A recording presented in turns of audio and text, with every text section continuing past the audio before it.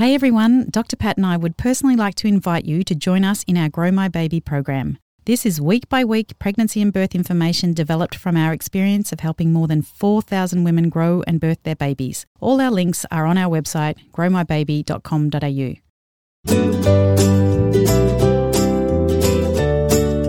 If you're trying to get pregnant, or you are pregnant, and you feel a little bit overwhelmed by all you need to know, then this is the right podcast for you. Welcome to the show. I'm Bridget Maloney. And I'm obstetrician Dr. Patrick Maloney. And this is The Kick, your expert-led podcast that delivers the essentials of growing a baby. Make sure you head to our website, growmybaby.com.au, to get some awesome free tools like our pregnancy knowledge checker to help you feel like you got this. Well, welcome everyone. This is episode 26, and we're going to be talking about just some hints on how to get pregnant, which is really important. Yeah. Stuff you have to do to get in the space. In the space, yeah. So we're not really going to cover, ovulation and things like that. That was episode 2, our how to track your ovulation like a ninja. So go back and have a little listen to that. But this is going to be fun, and you'll definitely have some tips by the end of it. And Patty, though, we wanted to tell everyone we've had another family here who you've delivered now their fourth baby. And guess what it was, boy? Give it away.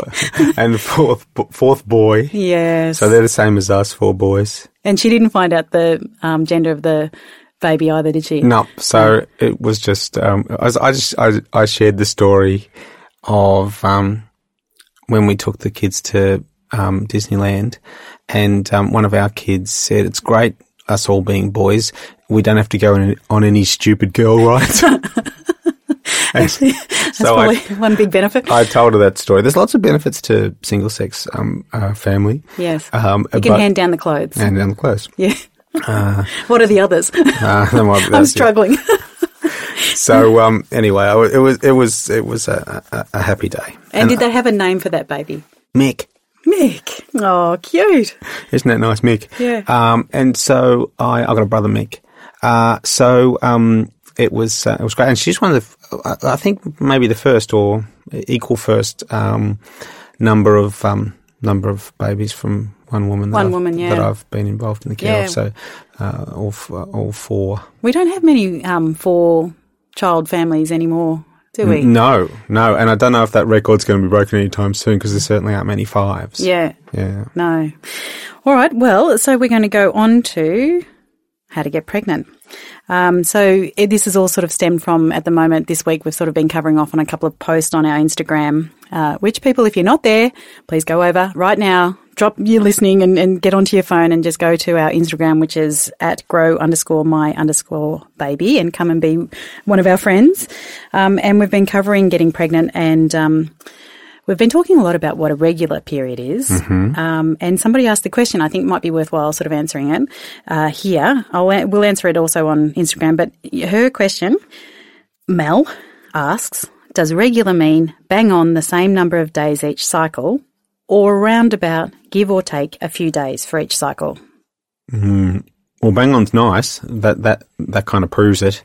If you have a 28-day cycle and it's every 28 days without fail, that's an ovulatory cycle. You're ovulating. Yeah. And it really needs very little confirmation of that. Yeah. But if there's significant irregularity, that's probably not ovulating. Yeah. Or not ovulating when you think you are, or not ovulating every month. Right. And then there are women who have some mild cycle irregularity, perhaps a day or 2 out. Yeah. And they're probably ovulating as well. Yeah. But if they're having trouble, checking for that ovulation is easiest. A blood test done on day 21 of the cycle looking for progesterone levels. Yeah. And if the ovary's already made an egg, the progesterone level will be high. And who does that blood test? Oh, GP can organise that without much trouble. Yeah. And certainly one of the ones we look at if someone's made it all the way to a obstetrician, gynecologist or infertility specialist. Yeah. But it's a nice little place to start, especially if someone thinks, well, my cycle is somewhere between 26 and 29 days. Yeah. Am I ovulating? Well, that's the way to find out. Yeah, right. Okay. And, how would they do that straight away? Like, oh gosh, I loved it. One person sort of said, I don't have it in front of me, but one person said, one of our posts was, there's the normal time. So if you're got a regular period, you've been having well-timed sex, your partner has no history or problems with semen quality, then it's 12 months is kind of like an average time to get pregnant if you're under 35. Yeah, well, that's how long you should try for before seeking help if everything else is ducks in a row. Yeah. Yeah. And she said that she had an irregular period and she sort of questioned whether she should have gone as soon as she did, but she's so glad she did. She went straight off to the GP before they sort of started because she realised that irregular periods is one catalyst to go and see a GP. To go earlier. Yeah, to go earlier. Don't wait the 12 months. Yeah. And did she learn that from us? No. She damn it. But she confirmed that that was her story and that was good. Yeah. Yeah. So it's a kind of a thing of mine that there's no point trying for 12 months if you don't have the ingredients. Yeah.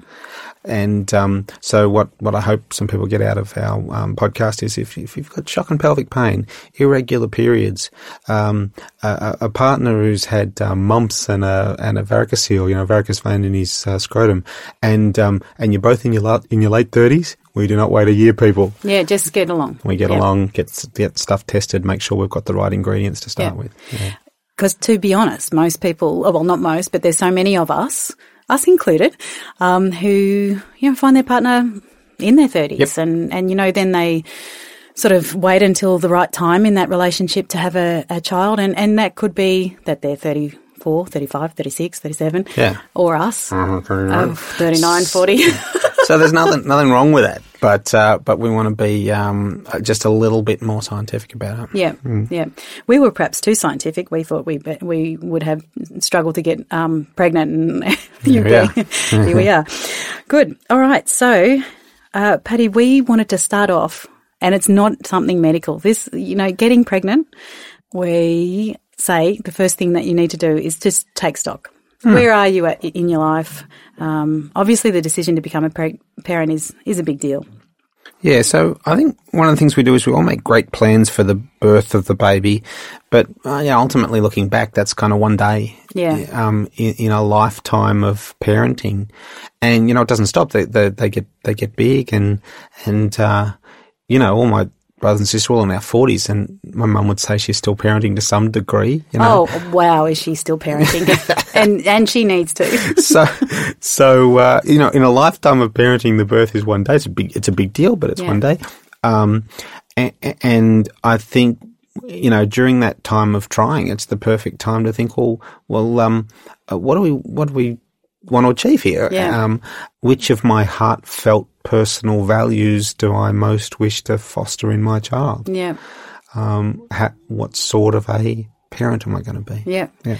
And also sort of what support have I got? How do I think I'll cope? How do I think I'll be able to tap into, family help, friends help, because we say it again and again, it really does take a village. And we see it in our clinic because we're based in regional Victoria and we have a lot of people that perhaps move here and they don't have that support base. And it's a very hard road for some of them. Yeah. So in this, if we're fortunate enough to have a pregnancy where, it's planned and we're getting all of those ducks in a row on some folate and off the contraception, charting the cycle, then there's time, right, to think about some of those issues, like why we're doing this and how we're going to go about it. Yeah. And this is by any means telling you not to do it. Do it. We love babies. Especially it's the best thing you'll ever do. Yeah. That's just. It's something to think about. Exactly. So we also think that it's just vital to get educated. Yeah, that's what we're doing here. Yeah. So, that's what this is. Big tick to you. You're already here. You're already learning about things. Oh, my gosh, there's so many medical terms in there. It's just like you've started a whole new course that you don't have a platform to learn from. Or do you? Yeah. That's why we're building the Grow My Baby program. But, you will get bombarded with terms and you'll think, my God, this is just like a whole new world. So, And there's sometimes there are things that people, it's not until their second or third baby they think, I didn't realise that was an option. Yes. Oh, yeah. And you're just like, it was always an option. It's just you didn't know about it. Yes. So there are,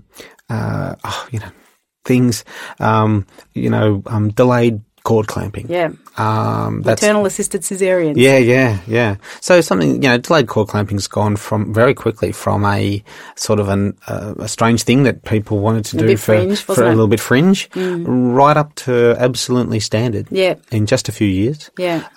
Because it turns out it's good for you. Yeah. And it turns out that it's reasonable to do at most vaginal births and even at most caesarean sections. Yes. Yeah. I've had people say to me, I couldn't have that because it was a section. I'm like, why not? Why not? That's it. That's fine. Yeah. If you're not bleeding, of course we can wait. Yeah, exactly. Skin-to-skin contact. These are things that sometimes it happens in a hospital, like even between the 4 boys. Yeah. I think the only real skin-to-skin contact that I had was our third for Solly, and they just, I didn't even have to ask for it. It was just sort of done. And then for Rex, so he was our fourth, he was all wrapped up like a burrito and given back to me, so we didn't really have that immediate skin-to-skin contact until the next midwife came. I just forgot to ask, and the next midwife came and said, "Oh, well, that's not good." She unwrapped him. So there you go. That's a good example because we can't always rely on the hospitals and caregivers to magically give us what we want. Yeah. We want to ask for it. Yeah. And you won't know to ask for it unless you know what's available. Yeah. What are the things you get a choice in? Yes. And how do we go about exercising that choice? And that's it just reminds me that we've written this really good fillable birth plan template in our Grow My Baby program. So, all of those things are sort of covered, and you get that, you get the trigger to even think about, well, do I want delayed cord clamping? Do I want skin-to-skin contact? Yep.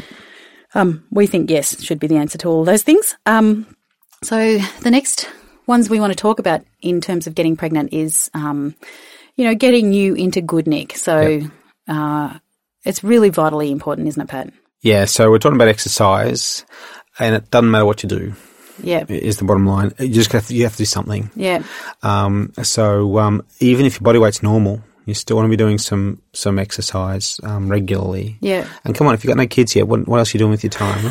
so watching Netflix. Oh my God, what did we do with our kids? Oh. So you've got to just do something. Yeah. And commit to it.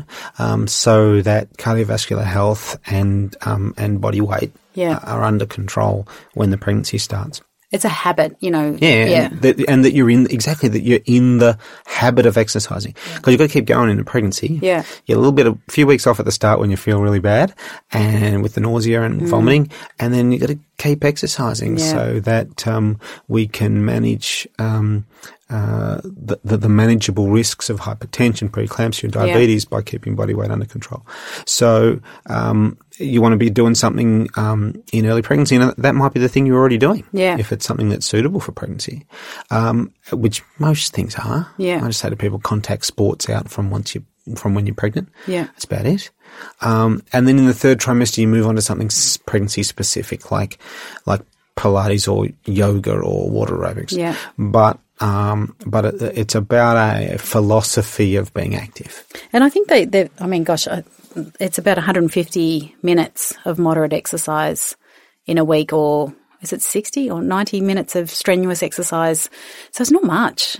Yes, spread over a few goes. Yeah. It's doable. Yeah. Yeah. Excellent. Smoking. There's Australia. Sorry, folks who are listening from we know that you're listening from the US, from Brazil. We've had comments from people from Ireland. How good's that? I don't know your rates of smoking, but in Australia, we're about 14% of Australians still smoke, which is good. It's way down from what it was, in the 80s. Yep, 70s, 70s, but it's still 14%. And in our hometown, Pat, we're still up at around 20 to 30%. Too many people. Yeah. But it's a good time to stop, isn't it? Well, that's a motivated time to stop, isn't Yeah. it? So it's a time when you can really think, well, this is not just me, got a baby, and it's either going to help me get pregnant or help me have a healthy pregnancy if I'm already pregnant, if we stop the smokes. And then, it's been shown time again that if your partner stops as well, and you motivate each other, Yeah. that the quit rate's more sustained. And for your partner, there is some studies that sort of suggest that it does impact on semen quality, smoking. Yeah. And what about for the woman though? Why do we want them to stop smoking?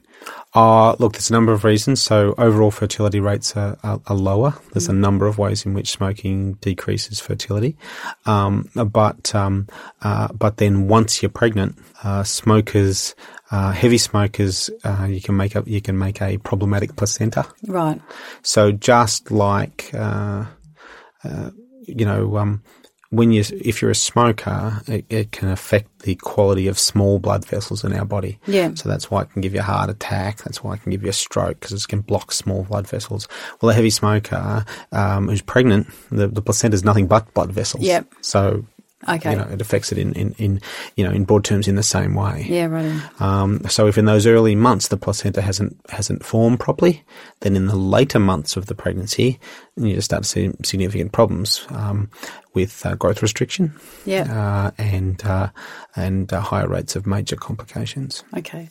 And if that little talk about smoking is at all motivated you, the Quit organisation has some really great tools to help you. So that's quit.org.au. Yep.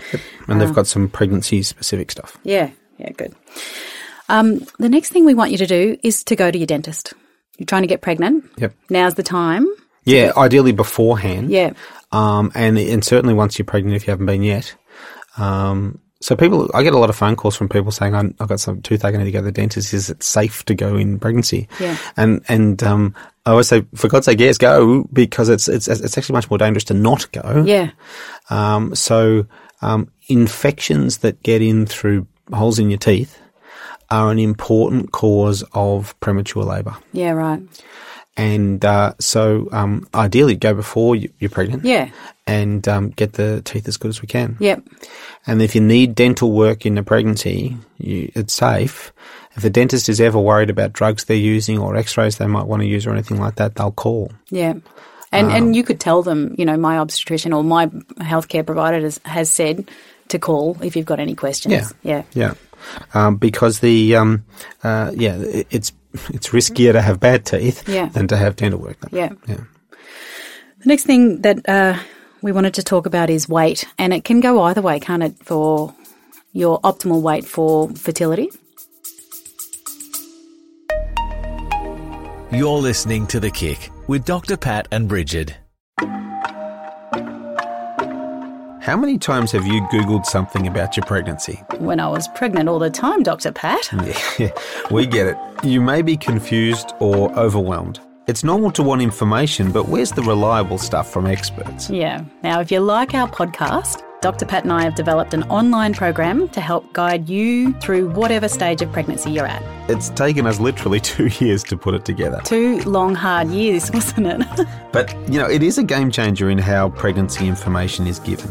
Now, how it works is you get to sign up at whatever stage of pregnancy you're at. So you could be pre-pregnant, in your very early stages of pregnancy, late pregnancy, preparing for birth, or maybe you've just brought your baby home. And you get lots of information around that. And then you also get to join our closed Facebook group. We've called in all our contacts too. So we've got a dietitian, anaesthetist, physiotherapist. Sonographer. Yeah, who else? Paediatric nurse, obstetrician, mother of 4. Oh, just all the people you need to hear from. So if that's you, come and join us at www.growmybaby.com.au.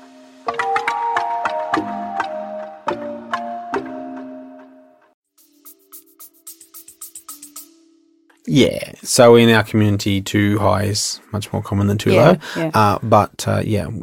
To ovulate, you want to be in a healthy range. Yeah. But not too low and not too high. Yeah, and we do talk about optimal BMI. So in my, when I'm looking after pregnant women, I've got a set of scales there somewhere, but I don't use them terribly often. Yeah. In the old days, they used to weigh the pregnant women to see where the baby was growing. Oh, right. And it didn't. No. The only my tummy was growing, I think, but that was the magnums in the first pregnancy. Yeah. So you had anything to do with the baby. Yeah, it was one of those old things that was just part of going to antenatal clinic. Yeah. And the only problem is it didn't work. So it actually was a pretty bad indicator of whether the baby was growing or not. But this is before ultrasound was invented. Yeah. So there's still a role for weighing women in pregnancy, but I must say I tend to only weigh the women who are off the scale big or off the scale small. Right. And it's not about using it as a test for the baby growing, because it doesn't work very well for that at all.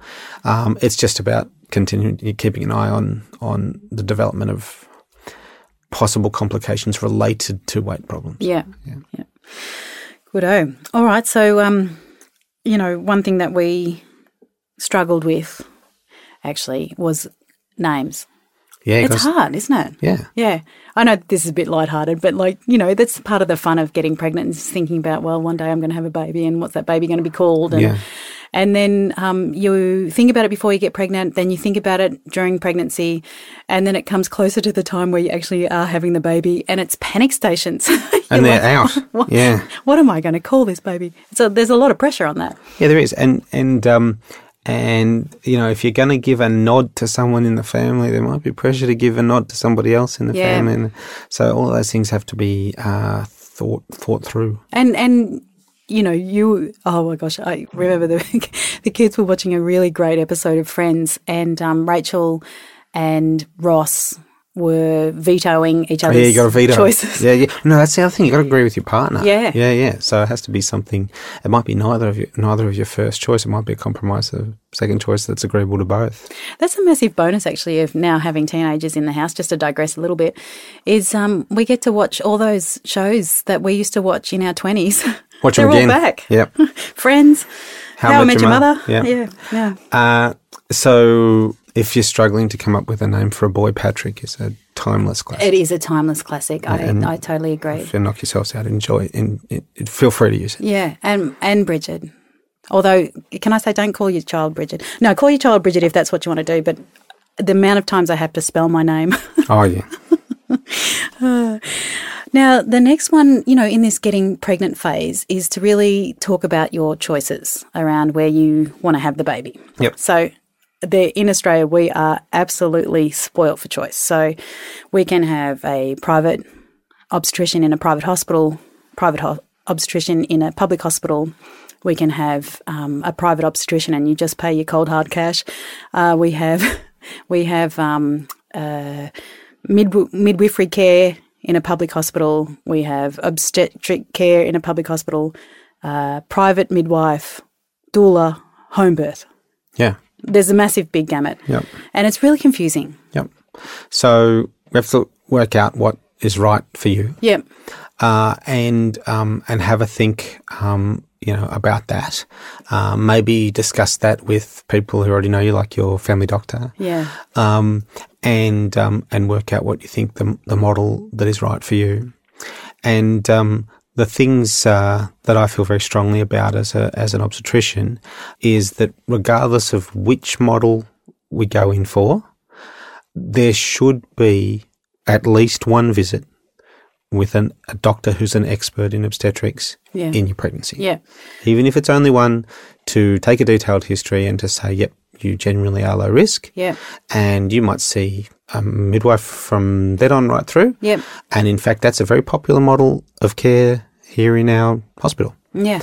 No problem with that at all, but there's very good data that suggests that a single appointment with a doctor who's an expert in obstetrics during your pregnancy is a really good idea. And that happens at about 20 weeks in the public system, does it? Yep. So ideally, if we're having someone come into the public system and they're having a booking visit, that we cast an expert eye over them at that first visit. I identify the people who are super low risk and suitable for a very low intervention model of care. And then from that point onwards, the people who are going to have all their care through the hospital might go to a clinic run chiefly by midwives. They might go to a clinic run by junior medical people, or perhaps a great option as well is they just see their GP. Yeah. I forgot that as a model of care. In a model called shared care. Yeah. So you've got a family doctor with an interest in obstetrics. Maybe in their medical past they were a hospital doctor at some point, developed some expertise in obstetrics and continued to provide antenatal care out in the community without actually doing deliveries. Yeah.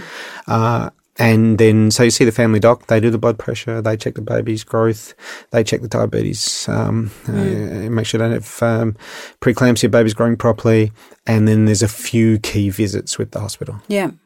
And that helps keep healthy people progressing normally out in the community. Yeah. And people with problems in the hospital. Yeah. Yeah. And look out whether you've got a shared bedroom or a... There are also decisions that you have to make. Yeah. So I just don't know whether... I remember when I was looking around, they were big in my decision making before I met Pat. So first time listeners, I met Pat when I already had 2 boys, and so for me to make decisions without having my handy obstetrician partner to help me along the way was quite confusing. And so I get that. I get where women are when they're making these choices. But I definitely looked at hospitals where I sort of looked at how many people in the ward and, those were important. Whether in hindsight, they weren't the important parameters I should have been using to help make my decision.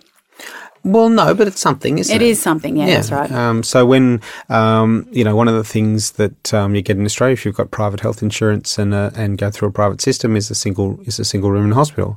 And when we ask patients what value do they see in their private health care, we as the doctors like to think it's because they get one-to-one contact with us and we're wonderful and that's why they like it. But one of the things that always scores pretty highly is a guaranteed private room with your own bathroom. Yep.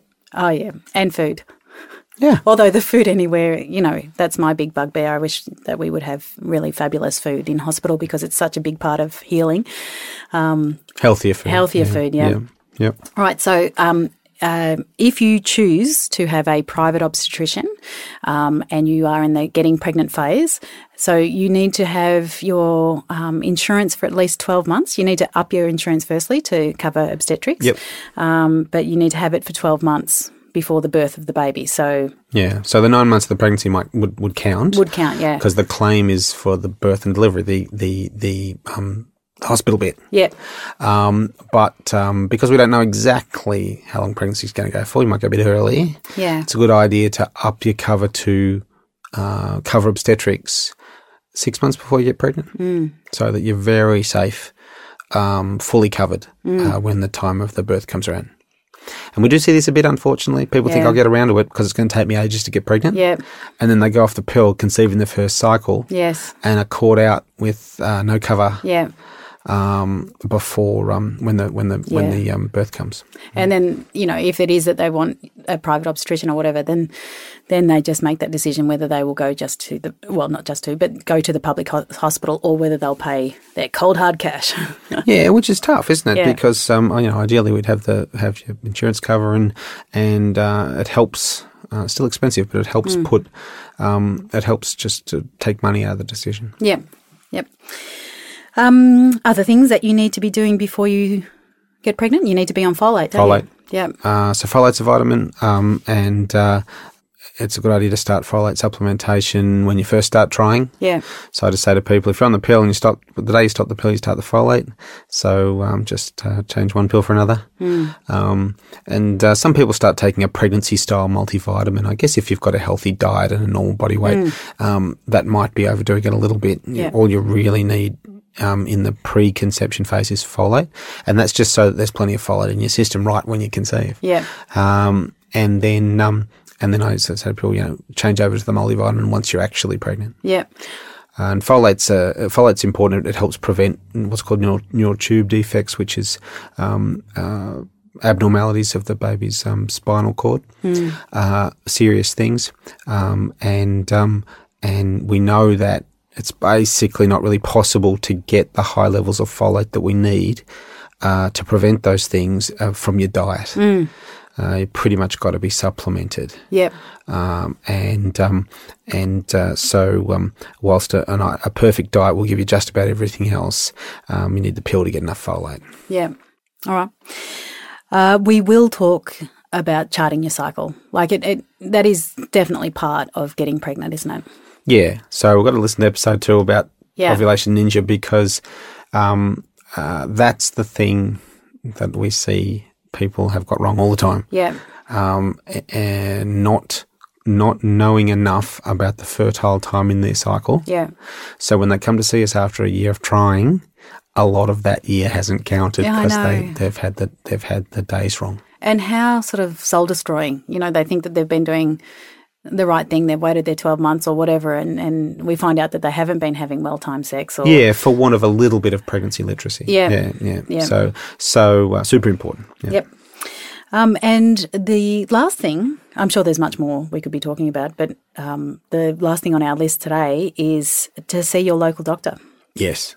This is the other big thing, passion of mine about this issue. I'm sure if you've been listening to our podcast for a little while now, you've heard Pat say this again, but say it again, Pat. Look, the local doc is such a terrific resource, and I think probably globally we see the doctor as someone you go to when you're sick. Yeah. But there's another way of looking at it, and this is doctor is someone you go to help me stay well. Yeah. So if we're trying for a pregnancy, the local doc's in a really good position to do some teaching on how to get where we want to go. Yeah. So not only can the local doc say, well, did you know that the ovulation happens in the middle of the cycle and you should be timing intercourse around the middle of the cycle? Or, gee, seem to have tons of pelvic pain. Shouldn't we look into that first? Yeah. But the local doc's also the expert on maximising the state of control of any other health problems that you've already got. Yeah. So if you've already got insulin-dependent diabetes since you were a 5-year-old, we want that to be in the best nick possible when you conceive. Lots of diseases get worse in pregnancy, and some of them have a negative effect on the pregnancy. So we want to be under control. Yeah, and if you're taking medication, or absolutely. All of that needs to be reviewed. Yep. Yeah. Yep. So the local doc is a terrific resource for that. And I would say that anybody with an existing diagnosis, from your nose to your toes, should have that reviewed before getting pregnant. Yep. We don't actually have it on our list, but I'm just thinking about my first time of getting pregnant. What about alcohol? What if I'm trying to get pregnant? What am I doing with alcohol? Yeah, well, we should be drinking less than we usually do. Yeah. So absolutely, again, local doc, great source of information. But winding that back significantly. Some people in the wanting a baby years are also in the don't have any kids yet years, so alcohol intake might be high. Yeah. Alcohol intake for some in the baby years is high too. Well, that's, we laugh, but I know. it's the mummy 1 o'clock thing. I don't know how I feel about that. Like, you see so much on Instagram where it's like, is it 1 o'clock yet? Yeah. So I guess that's fine, but the message for pregnancy itself, of course, still has to be 0. 0 as soon as you find out you're pregnant. Yeah. So if we reduce because we're trying, then it's going to be easier to get to nothing. Yeah. So when we say reduce, we're sort of thinking about 1 or 2 glasses a week or something like that. A week, yeah. It's so not much. That might be significantly less than people are usually having. Yeah. And also, I think there's some stats, and we're going to do a podcast soon on male fertility, but there are stats around alcohol for males as well. Oh, yeah. And sperm motility and the quality of the semen analysis. Yeah. So, this is a bit more sort of like an overview without sort of drilling down too much into the particulars, but we hope that you've got something from that.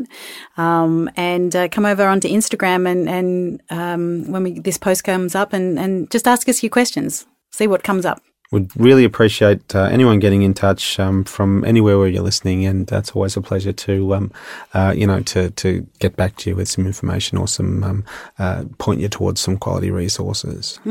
And give us a star review. Oh yeah, we like those. We read them all the time, and it's kind of makes us enthused and motivated to keep going because. To just get here today was a test in logistics, wasn't it, Pat? Well, that's it was. It was. So anyway, yeah. Thanks for listening, everybody. We'll see you next time. See you now. Bye.